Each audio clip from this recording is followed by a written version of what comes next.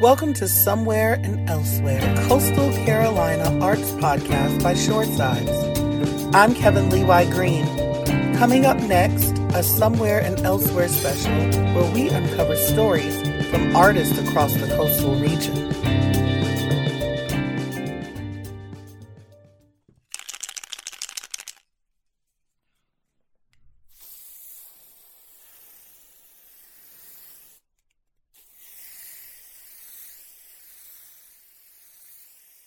Hi, my name is Elena Hernandez, and I'm a reporter with Shoresides.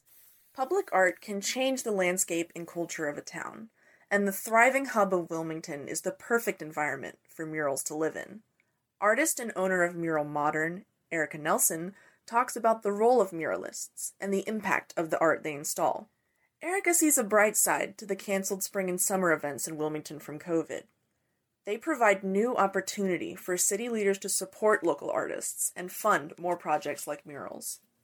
We have an opportunity to unite our town, and I think right now there's definitely a need for that. So my name is Erica Nelson, I'm 35, and I am a muralist. The culture of Wilmington here in relation to murals is, I think, in an opportunistic state, because there really aren't any significant, iconic visual murals here that are universally known or understood. You know, the ironic part of that is that Wilmington has a Wyland mural, which is the most incredible honor to have. But many people don't know about it because it's in a location that is more easily viewed from the water.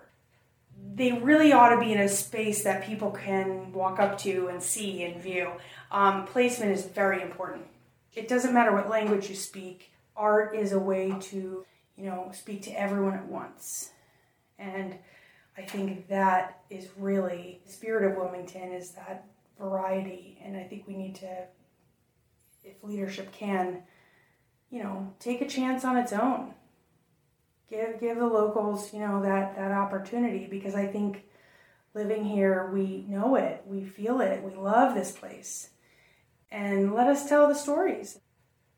COVID has impacted my business personally in a few ways. First, my main clients are restaurants and gyms, so I think it goes to say that those are pretty much shut down. I had some projects in the works, and the delays are, I think, necessary, cautious, and smart. We have to be very careful about masks and interaction.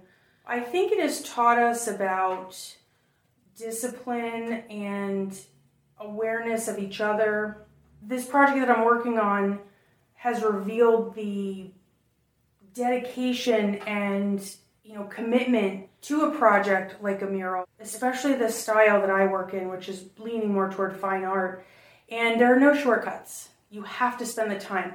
So to see us all navigate our schedules and make it despite all of the challenges, it's been really an amazing journey to have the relationship with other artists during this time.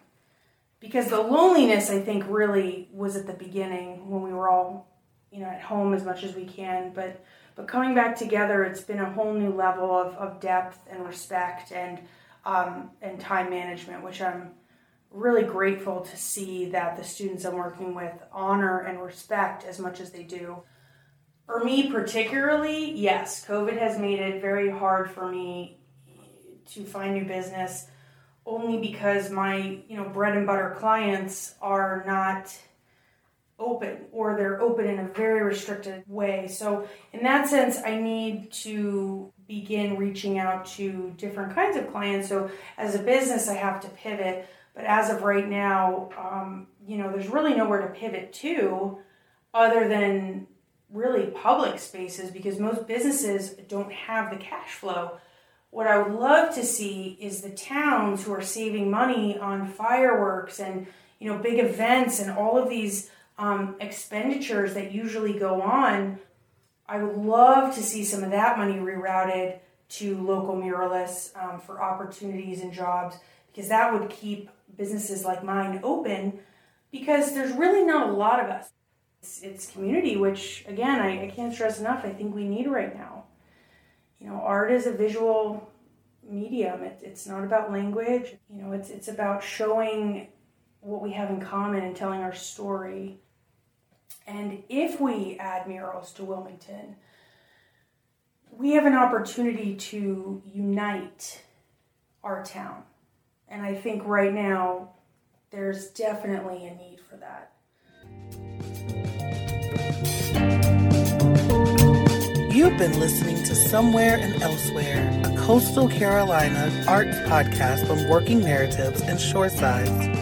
Shoresides is a local journalism project serving the Coastal Carolinas and beyond. Know of a Coastal Carolina artist we should be covering? Contact us at info@shoresides.org. I'm Kevin Levi Green. Thank you for listening.